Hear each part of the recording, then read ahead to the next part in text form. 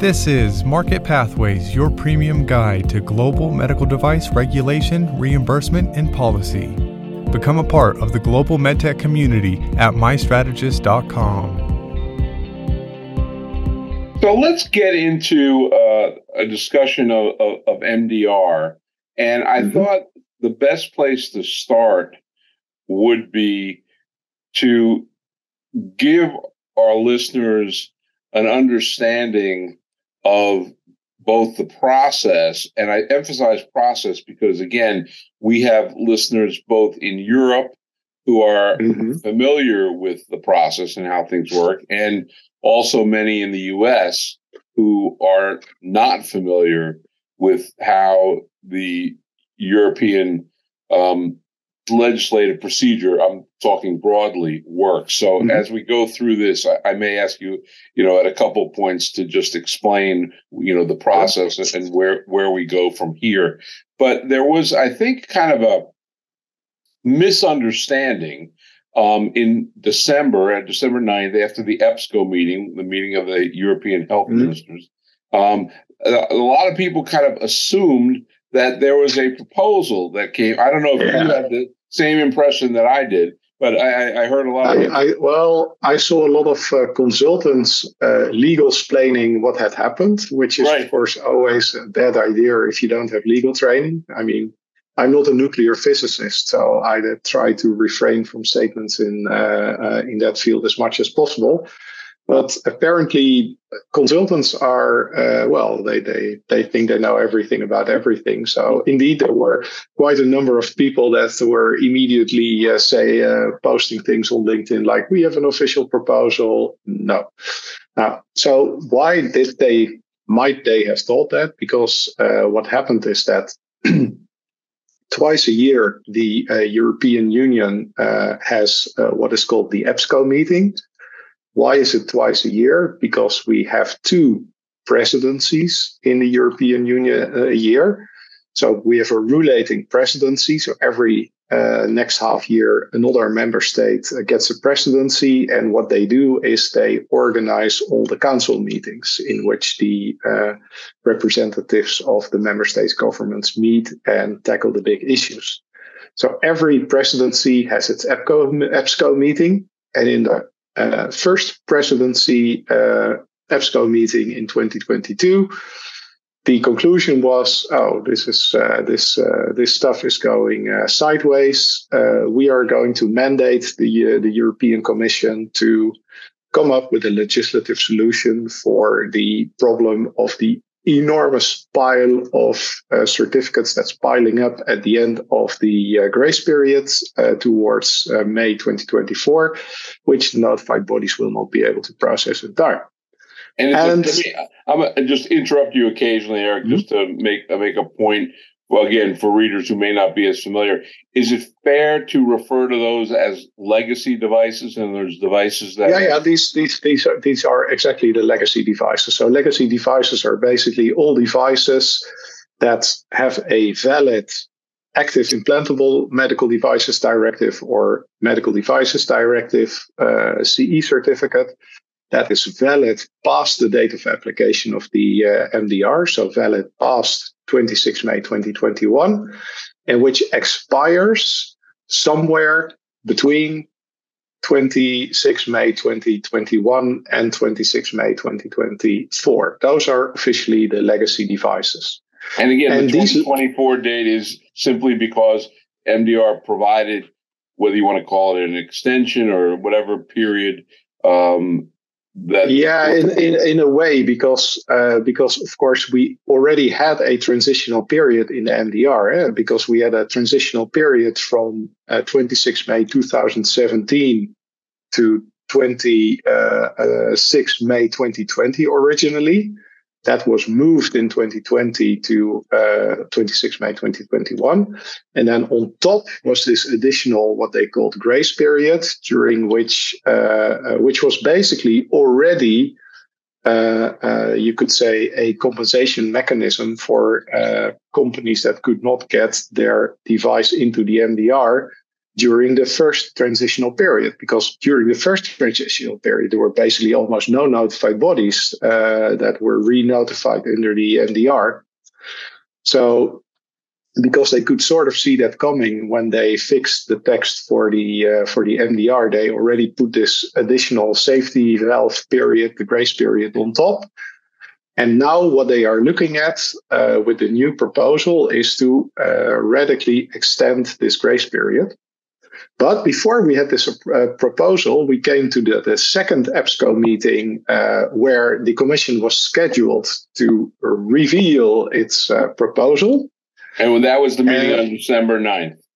Exactly, yeah. And then what happened was that Commissioner Kyriakides held a speech saying, we are definitely planning a proposal, but it's just not ready yet. But it will look very much like the proposal that we have generally described in a document with no preparation notes for the EPSCO meeting, which contained broad outlines of what the proposal would look like. And of this document, so this prep note, a lot of people thought, oh, this is the official proposal, which was completely wrong because it was so vaguely formulated that you couldn't really call it a proposal.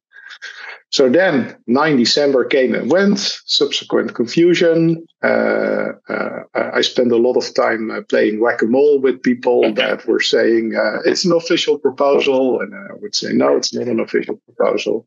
You have to wait. And then on 6th January, because the commissioner promised that it would come early January. On 6th January, we had the official proposal,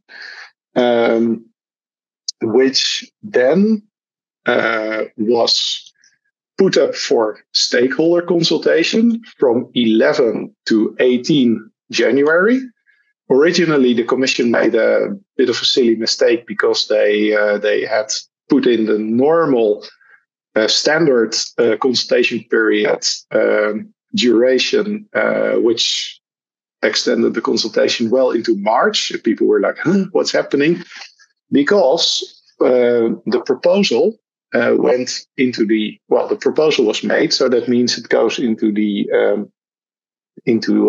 legislative procedure. Yeah, explain the process, because there are a lot of people who don't understand that there are actually three bodies when you look at the Commission, the Parliament, the Council that have to weigh in on this proposal. So walk people through how that process works. Yeah, so how it works is that also in Europe we have separation of powers, which is fantastic. So that means that we have a parliament and we have an executive branch, just like they have in most civilized democracies. And what happens is that the bureaucracy is the Commission, and the Commission has the right of initiative for legislative proposals. That's a bit weird because that is not how it works in most democracy, because in most of the democracies, the Parliament has the right of initiative for new legislation. Now, in Europe, it's the Commission, and that means that the Commission makes a proposal. Then normally the default legislative procedure starts, which is called the co-decision procedure, which means that both the Council and the Parliament get to say something about the legislative procedure. So they have to basically agree on the legislative proposal. They can make amendments, and they do that in a number of what we call readings. So we have a first reading and a second reading, basically. And if and basically in the process, at some point, you need to arrive at a point where the Council and the Parliament say, yes, okay, we agree about this proposal and each other's amendments, and then the proposal gets adopted. In this case, we are looking at the also at an accelerated version of the co-decision procedure, which means that they are going to plan things in a lot faster. They are going to decide on things a lot faster than usual, because normally these procedures can take a year easily. But for example, the accelerated procedure can be really, really fast. The proposal in 2020, for example, to amend the MDR to move the date of application a year, that proposal went through in less than a month. So in this case, we have a proposal that is slightly more complicated. But on the other hand, also there the urgency is very much felt. So now let me ask you: when that went through, subsequent to that, there were some comments that if there was another period discussed, that maybe members would want to take a little more time, and some people thought that went through too quickly. So the one thing I just want to have you explain is also, it is possible at each step of this process for people to offer amendments and change these proposals. Isn't that right? Yes, that is true. The procedure allows for both the council and the parliament to make amendments, but the opportunities for that are very limited in the accelerated procedure, because otherwise the accelerated procedure would be de-accelerated, which we don't like. So for that reason, but it is true that during a meeting a hearing in the European Parliament, just before the EPSCO meeting on 9 December last year, the commissioner was called to the parliament because a couple of the parliamentarians were really worried about how things were going with the MDR. And a few of them actually said, and by the way, don't think that you are going to whisk this proposal past us like you did in 2020, because this time we really want to have the opportunity to take a good look at it.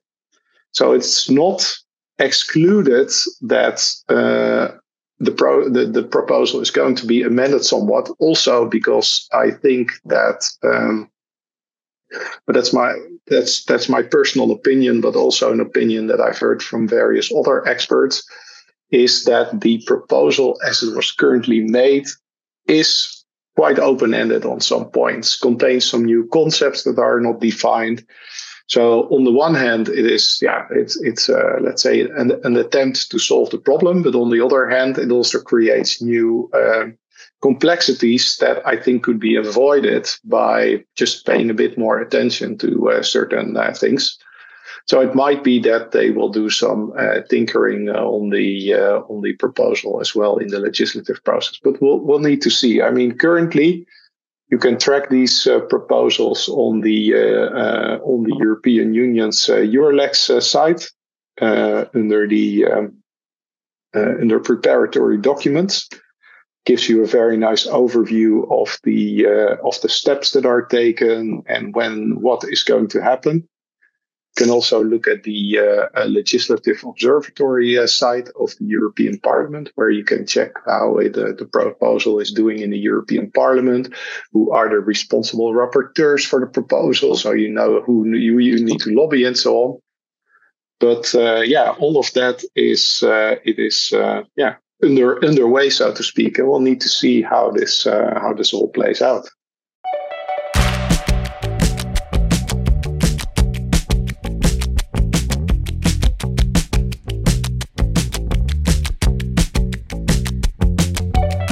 Everyone, I'm Joey Brenneman from Offscript Health, and we are excited to introduce you to Offscript Health's latest podcast series called Before We Die, the world's best podcast about the med tech industry. So download and subscribe to Before We Die wherever you get your podcasts. You'll get full episodes every Tuesday, and on Thursdays, you'll get our Lab Before Slab mini episodes where Sandy, John, and Craig geek out about the latest happenings in the medtech world. Who would have thought that medical innovation could be so riveting?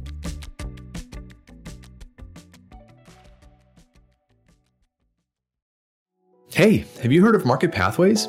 Market Pathways provides the most in-depth analysis you'll find of the changes happening in medical device regulation and reimbursement every day. They address the complexity in regulatory affairs and beyond by helping you digest and contextualize technical topics like Medicare and MDR. Visit mystrategist.com/trial today to start your free 5-day trial to Market Pathways. Again, that's mystrategist.com/trial for 5 days of online access. Your support is valuable and makes us better. Please remember to leave a review and rate Market Pathways on Apple Podcasts or wherever you happen to listen. So let's get into some specifics, Eric. Now that, unlike after the December 9th meeting when people were talking about a proposal that really didn't exist, now we actually have a proposal. So let's talk about some of the key points. And let me throw out a couple of general points that I was hearing people asking about, and tell me, what the proposals do regarding these issues. Of course, I think top of mind for a lot of people was the question of, will the proposal revive MDD? And again, MDD, I don't want to get too deep into acronyms here. The Medical Device Directive was the regulation that preceded MDR. But the question of whether the proposal would revive MDD certificates that had already expired, and under kind of what circumstances, that was something that I heard a lot about. The question that we talked about the 2024 transition period. Some people have asked, will the proposal extend that grace period? And also, the question of, and I'll let you explain this in greater detail, what's referred to as the Article 97 bridging solution set out in the MDCG documents. And we can get into, again, I don't want to overwhelm people with acronyms, but those were a couple that were top of mind from what I've heard. If you could address, what does the proposal say about those, and if there are other key provisions that you want to talk about? Okay, yeah, let's first talk about these three, because of course people are very interested in that. So revival of certificates, yes, that is a thing, but the certificate needs to have been a legacy device certificate. So if you had a certificate for a medical device under the old directives that's expired before the date of application of the MDR, so before 26 May 2021, then too bad, so sad, no revival of certificate for you. But if you had a certificate that expired between after the date of application, then it might revive. But the problem is that this is the way they set up the proposal. It's a very conditional proposal, because the proposal says, so if you have a certificate for a legacy device that was valid on 26 May 2021, so legacy device definition, and it has not been withdrawn, so it can't have been invalid because of withdrawal, but needs to have expired because the end date on the certificate passed, then the device may actually relive and be valid until either 31 December 2027 or 31 December 2028 for depending on the risk class of the device. So it's 2027 for class 3 devices and for class 2 implantable devices, and 31 December 2028 for class 2D devices, class 2A devices, and this is really important, class 1 devices that need a notified body. So these are the sterile conditions, measuring functions,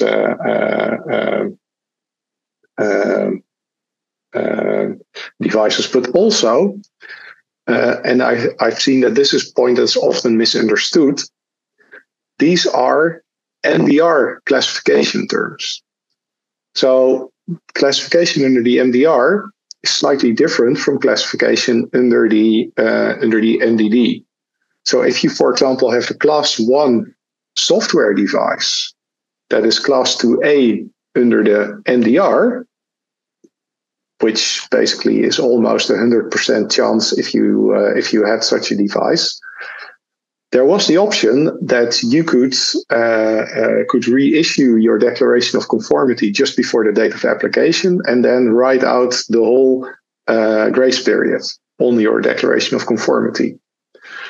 And then before the end of the grace period, you needed to have MDR class 2A. But in this case, you would be a class 2A device. So you could qualify for the 2028 time frame. But now here's the kicker. On the condition that before the expiry of the certificate,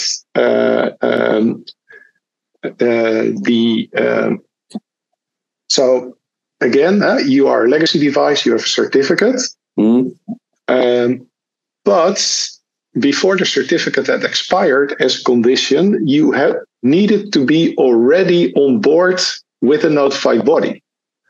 So if you had been sitting on your hands, thinking, which I've been warning people for years by now, and thinking like, oh, I have time, 24 is far away, I have time, and you don't have an agreement with the notified body by the time that this proposal enters into force, then there is no automatic revival of your certificate.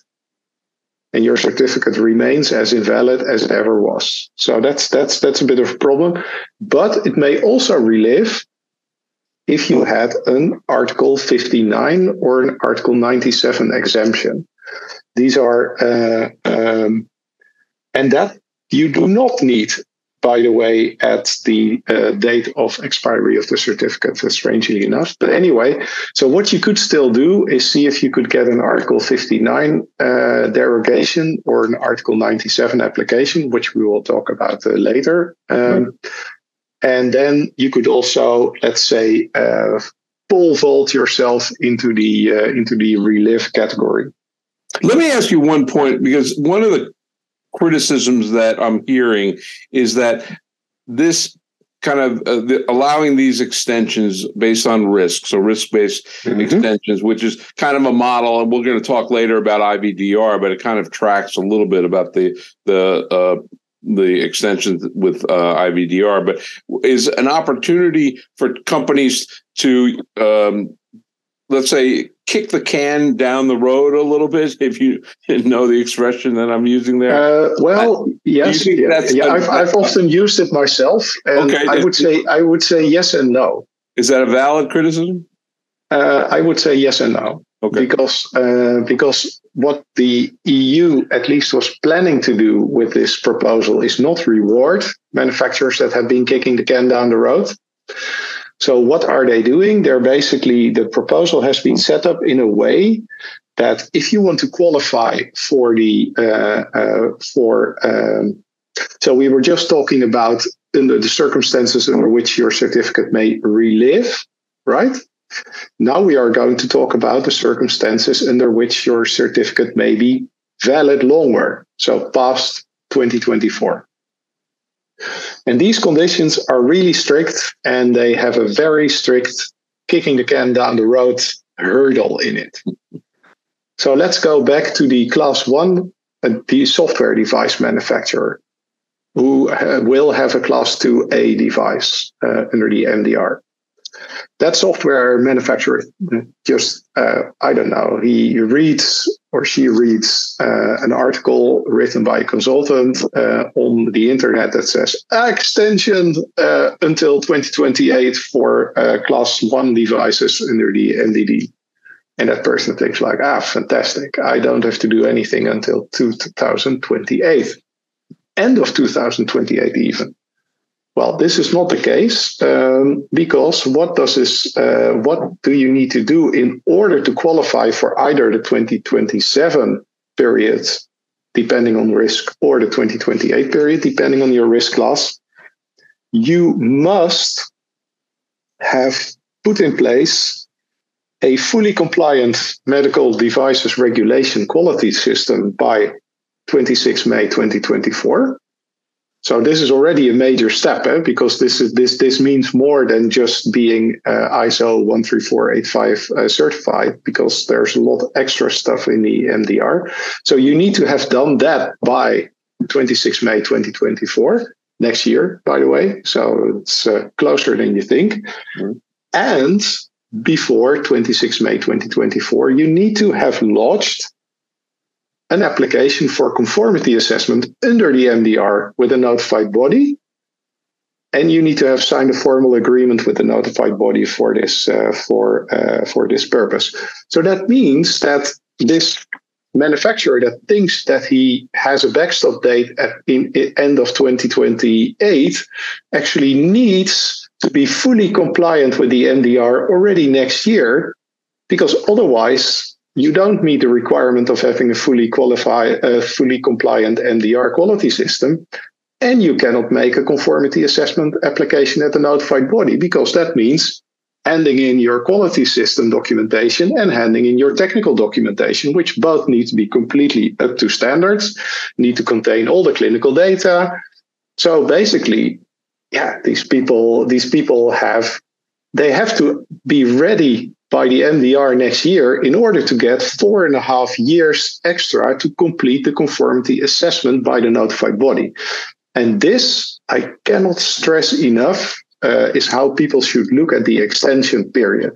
Not at, I can sit on my hands, so not as I, manufacturer, can sit on my hands, but the notified body that I have to have an application in the door with by May 2024, that notified body, they get basically until 31 December 2027 or 2028 time to finish my conformity assessment application, which starts 26 May 2024 at the very latest.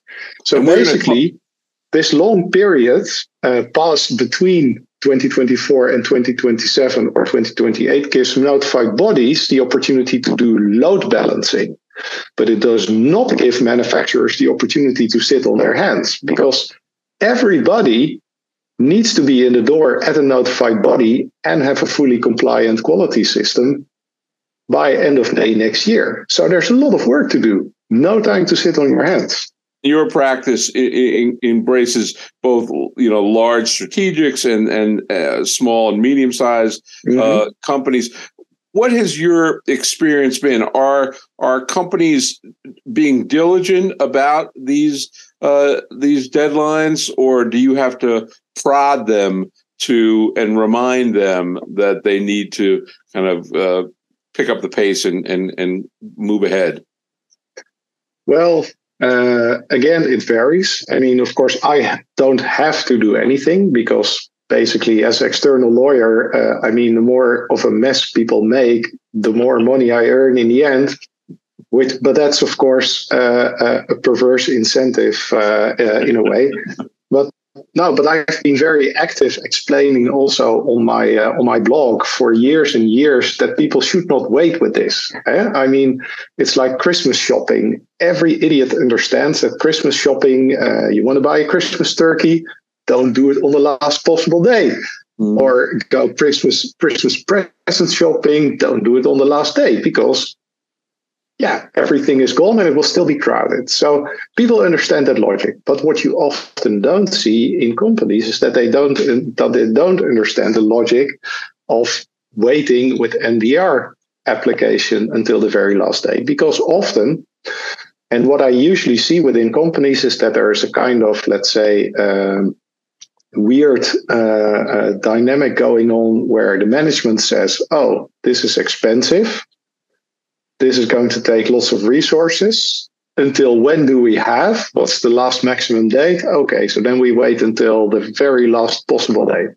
Not every company does this, but a lot of companies have this as a knee-jerk reaction. Then you have the nice, kind nerds in regulatory that say, no, management, don't wait this long. It will be stupid. You will risk things. We need more resources to do this. We can't do this as a hobby project on Sunday afternoon next to our own job. This is serious.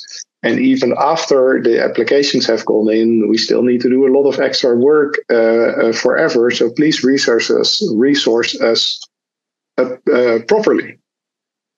And in this dynamic, you often see companies get caught up. And it can happen in big companies that you have a business unit caught up in this. Or I see it in smaller and medium-sized companies where just the whole company gets caught up on this when they don't have separate business units. But I mean, I've been helping some of the, I think about 3-4 of the world's biggest medical devices companies with their MDR transition program. And I've been, let's say, a sort of embedded person in their process. And with some companies that have relatively independently operating business units, you could really see quite different, a lot of divergence between MDR strategies, and some would go. Some would be more conservative, and others would be kicking the can down the road a bit more. And you also see small and medium-sized companies that just have absolutely no clue and completely miss the point. That happens a lot less in bigger companies, but that's basically what the landscape looks like. And what I've also seen that's also interesting is I've seen a lot of medium-sized companies being put up for sale that were sold to private equity companies that had absolutely no clue about this whole transitional regime going on. And you would see management of these small and medium-sized companies go like, yes, sold the company just before this whole stupid NDR project needed to happen. And hey, good luck, you naive private equity fund. Good luck with, selling off the assets when this whole thing tanks, because we have absolutely zero of a plan for medical devices regulation transition. Mm-hmm. That also happened quite a lot. And I think it even happened more under the IVD regulation, so the sister regulation of the medical devices regulation, because I saw investors there that even had less of a clue of what was going on there. So investors, beware. Do a good due diligence and have it done by an expert, because a lot of mistakes are made by targets that you want to buy. So you mentioned M&A. Let me ask you kind of go down a little side road here. And one of the issues that came up with MDR was a concern that there would be an increasing amount of, let's just call it, portfolio rationalization, particularly on the part of large companies who would make the decision that it's not worth it for them to continue certain product lines which had, let's say, limited customer bases. It wasn't worth the additional resources and clinical data that they'd have to compile under MDR. So it made sense for them to just sell those product lines. Have you seen that? Was that realistic? And has that been tempered somewhat by the proposal extending these deadlines? In other words, does that make these large companies think twice before they divest certain product lines?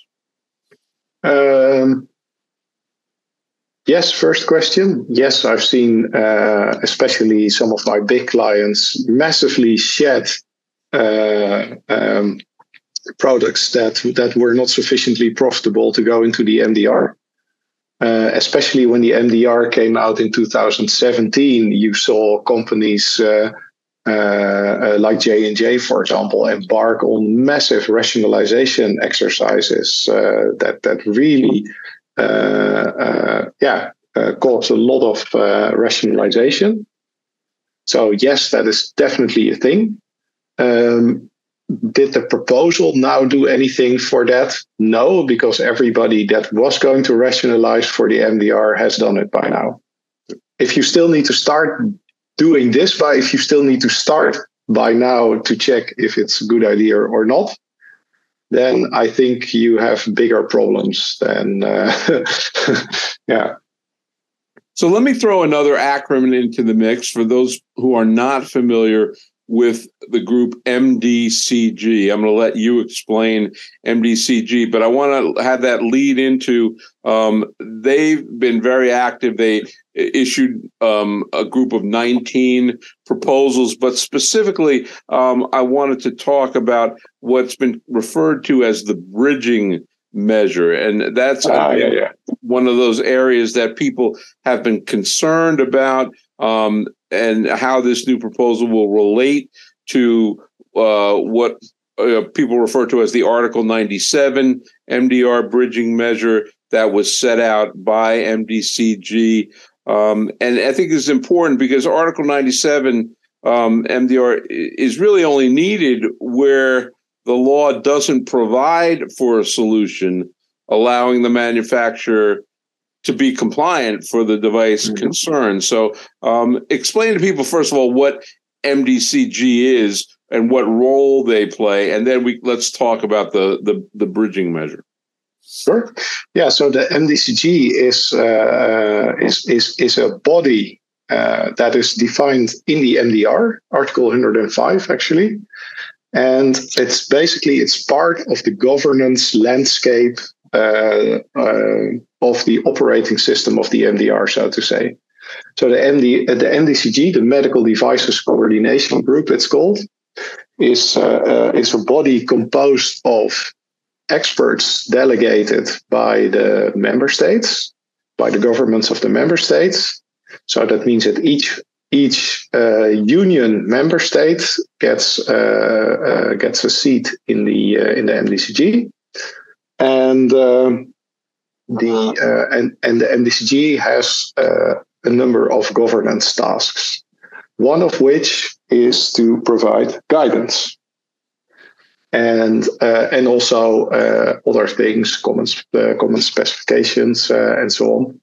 But guidance production is one of their tasks. It's presided by the European Commission, but the European Commission doesn't have a vote in the process, which is also interesting.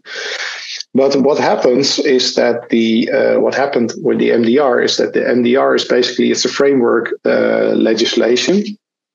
So when it came out in 2017, a lot was still unclear, was open, and so on. So they needed to produce a lot of guidance documents, delegated acts, implementing acts to basically make the MDR operational. And this is a large part of what the MDCG does. They make guidance documents and then pretend that these guidance documents are actually law, and make notified bodies apply them like they are law. Well, this is a bit of an oversimplification, but it happens that actually notified bodies, for example, are instructed to do this. This is getting a bit less. I've myself been very militant against this process of pseudo lawmaking, basically. And what you see is if you look on the website of the MDCG, where it lists its guidance, for example, you can see that since the MDR came into force, well, they've produced an impressive amount of guidance documents, more than there ever were under the MDD and the AIMDD during the almost 30 years that these directives were in place. So that also shows that the MDR needed a lot of additional operationalization. So now back to your 19 points. So the MDCG is also concerned with as the law says, it is supposed to contribute to the assessment of conformity assessment bodies and notified bodies, and to also advise the Commission on matters regarding notified bodies. Because the way it works with notified bodies is that member states notified bodies. So a member state gets to basically, so that's what it was like traditionally, gets to decide, okay, this notified body is okay.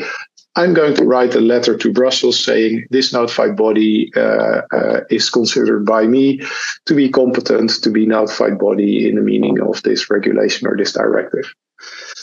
Now, under the NDD and the AIMDD, this led to a lot of quality differences between notified bodies. So already under the MDD, there was a program, the Joint Assessment Program, under which member states and the Commission together would do joint assessments of notified body to basically do informal harmonization of quality.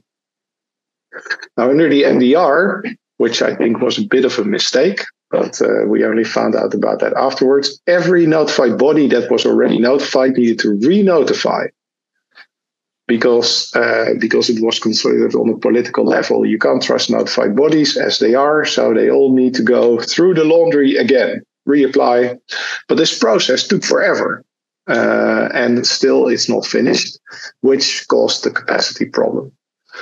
Now, just so people know, I mean, at the peak, and correct me if my memory is off, I think there are around 85 notified bodies roughly under the MDD. Now, again, nobody expects there ever, I think it's fair to say, to be that many notified bodies. And there were problems with some of those notified bodies. Mm-hmm. But the reality is that I think we're up to 37, if I counted correctly. I may be off by one or two. But there was one announced today, I think. Again, under the MDR, maybe 38 or 37. Maybe 38. I don't know. I've stopped counting. But I also think that the discussion about how many notified bodies is not that relevant. I would rather think it's more relevant. What is the capacity of the notified bodies that have been notified? Right. Because when the MDR became applicable, I think we had 50, or now when the notified bodies could start to re-notify under the MDR, I think we had, of these more than 80 notified bodies, there were already only 55 left. That's something people often forget. Right. And basically, I mean, most of the capacity available is already notified. So that is not so much the problem. Every other one that joins now, they are usually niche notified bodies or notified bodies that are very late to the game and basically are not going to make a difference in certification capacity. Right. I mean, put differently, it really becomes a question of notified body resources rather than the number of notified bodies that. Yeah, and if you look at the big notified bodies like TÜV SÜD and BSI, for example, they have almost doubled in size of NDR personnel. So, I mean, those are significant increases in capacity.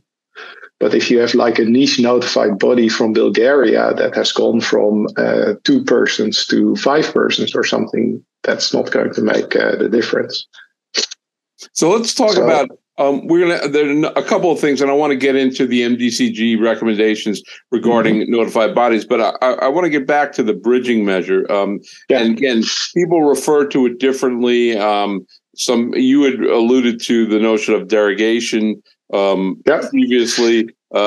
Some countries, it's referred to as formal non-compliance. I think that may be Germany or others. So it maybe goes up under a different name. But talk a little bit about what the proposal, how does it address that, and how companies should think about that process. Mm-hmm. Yeah, so what we already had in the MDR were basically 2 exemptions to devices being CE marked. Because the problem, of course, is if your notified body doesn't have capacity and your certificate expires, you are in a situation of not being CE marked. So we had 2 provisions in the MDR that could basically help you out then. The derogation under Article 59, which is only available for basically measures that are crucial to care in a specific member state and for which there is no other equivalent on the European market.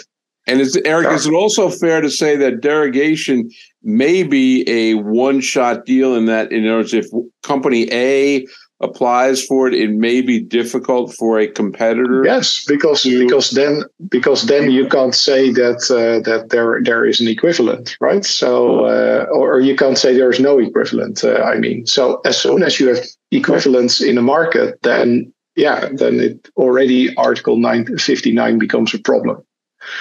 So what you also have is Article 97, which basically says if you have a device that poses absolutely no problem in terms of risk and safety, but there is formal non-compliance for one or the other reasons.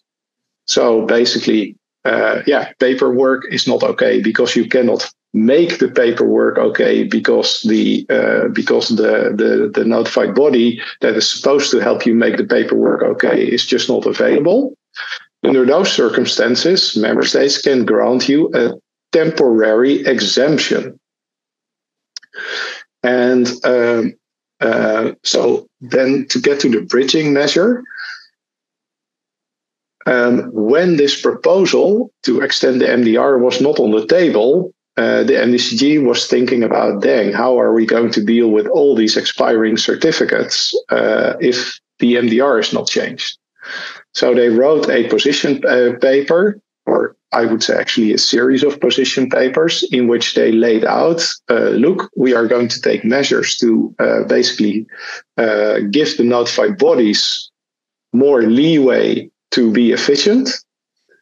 And on the other hand, we are also going to explain how manufacturers may rely on Article 97 in case they are in the door at a notified body, but for some reason or the other, the notified body does not manage to finish the conformity assessment procedure before the certificate expires. In that case, it would be really sad if you can't be on the market anymore just because of this situation.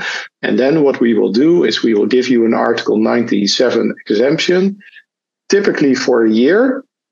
If you can prove that your device is beyond reproach, has a spotless vigilance record, we will not get in trouble with it as a member state and so on.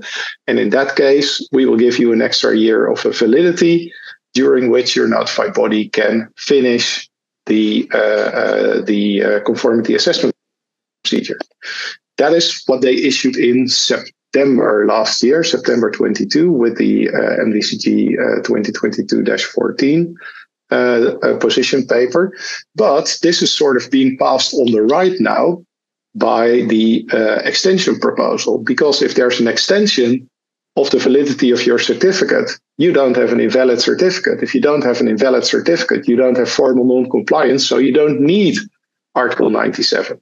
So they originally called it as a bridging measure because it was basically the only bridge to bridge from a situation of the legacy device to the MDR, to bridge basically the non-compliance gap if your certificate would expire ahead of time.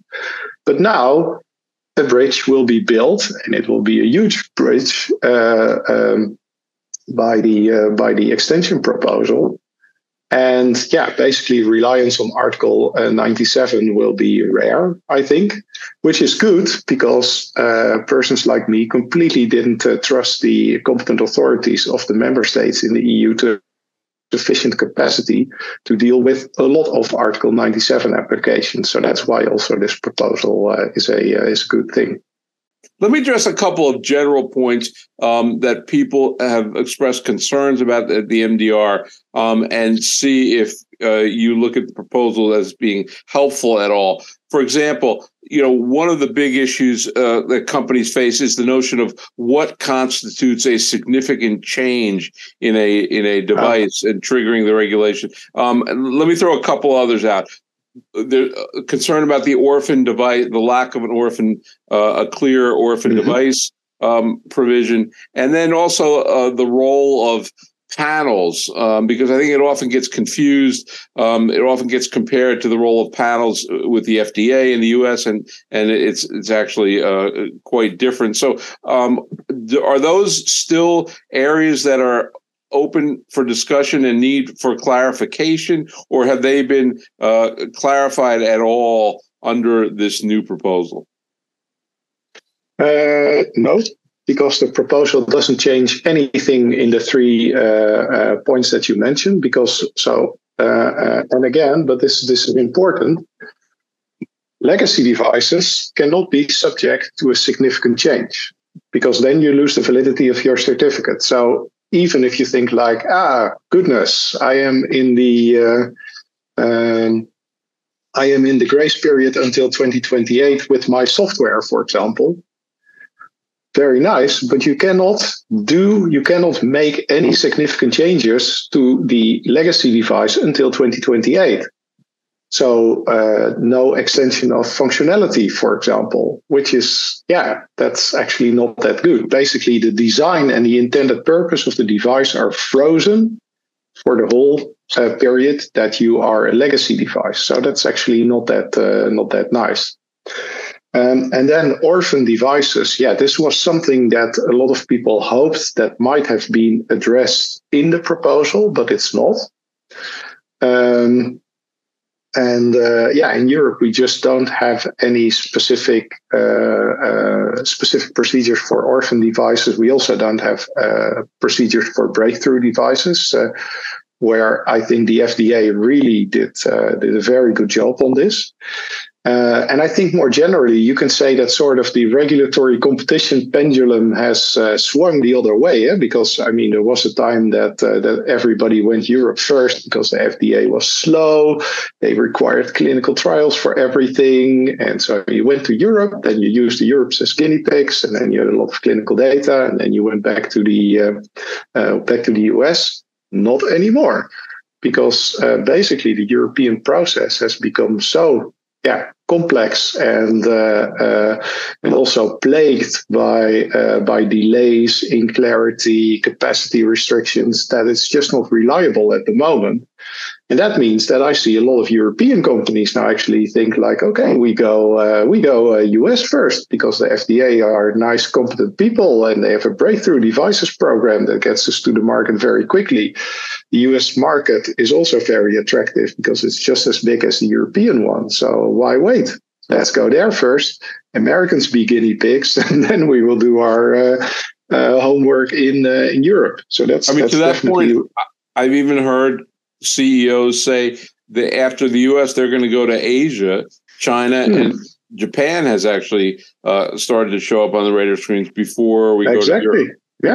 Yeah, and there's even countries in Europe like Switzerland that are now saying, by the way, we are not going to rely on CE marking anymore to mutually recognize devices on our market, because a small country like Switzerland has to basically partner with a regulatory system. And they used to be completely tied into the CE system. But at the moment, they are actually considering recognizing FDA-approved devices, which I think sounds easier than it is for them, because they are so deeply invested in CE logic. But we'll see. At least it was something that really shook up the community here. And I think hopefully also gave a lot of people in the European bureaucracy a bit more sense of urgency there. There's some talk that the UK may go in a similar direction.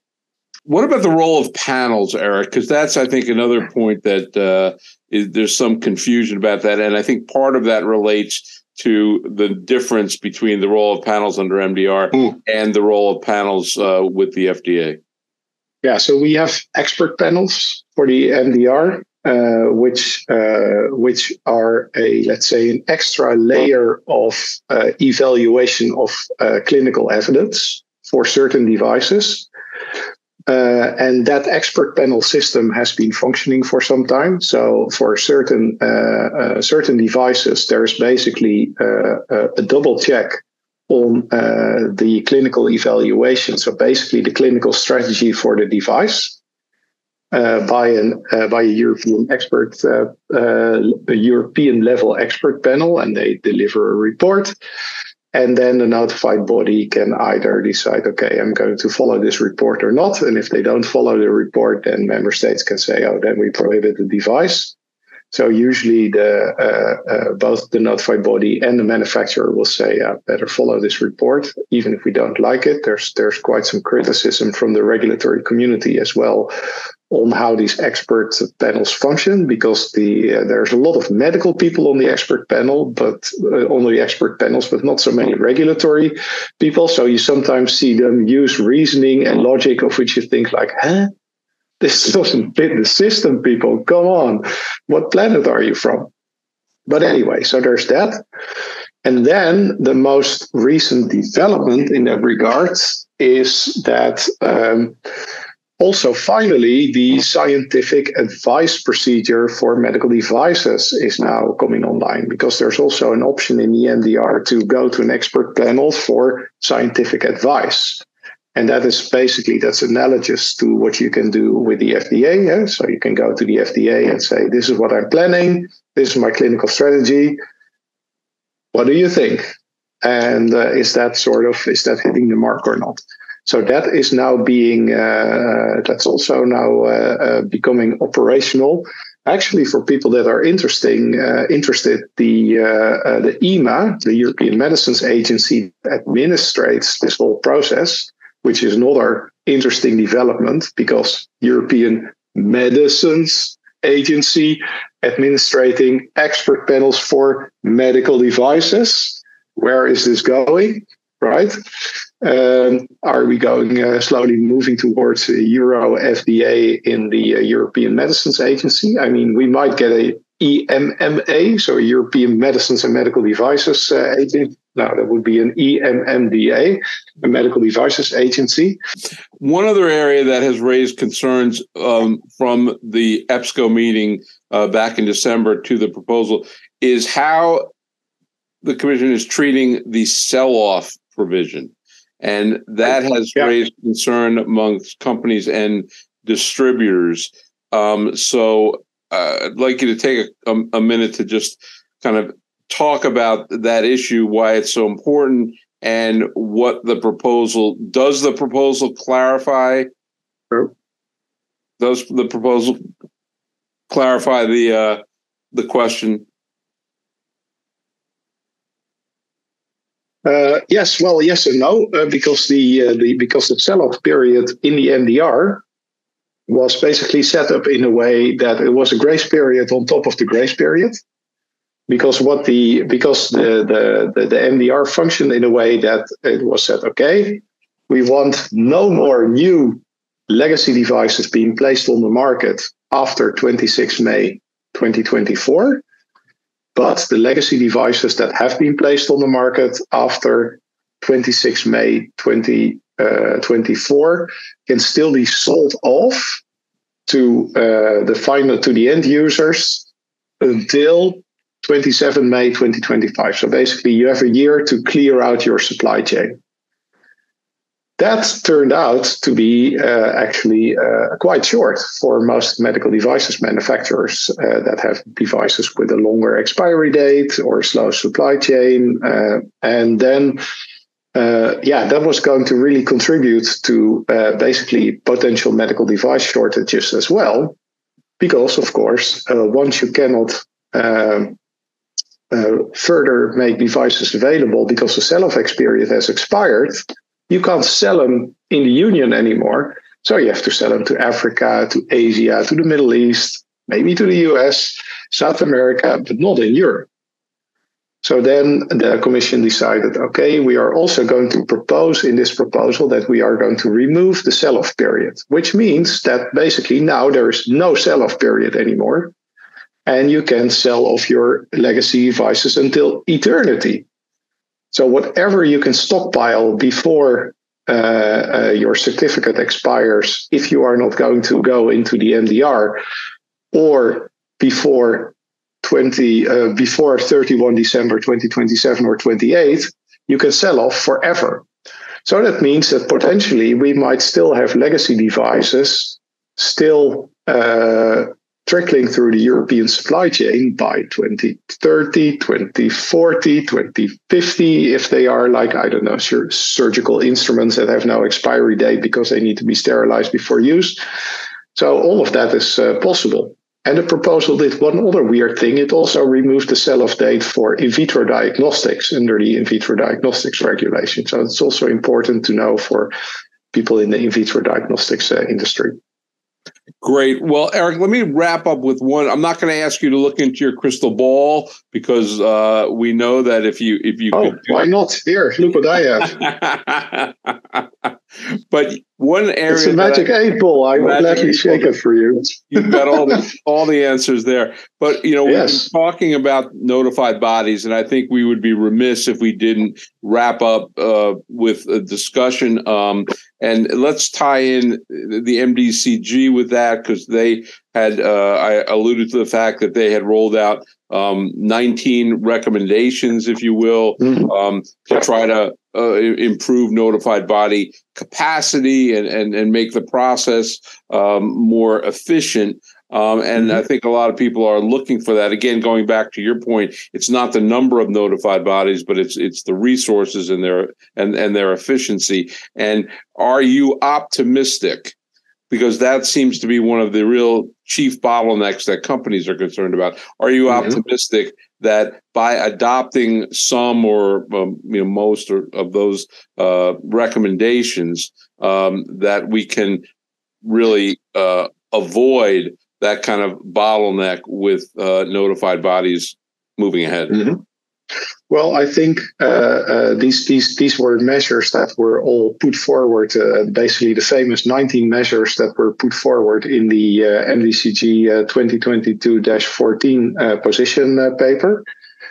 And I've also written a detailed article on my blog about that. Tell people how they can access your blog. Oh, it's very easy. It's medicaldeviceslegal.com.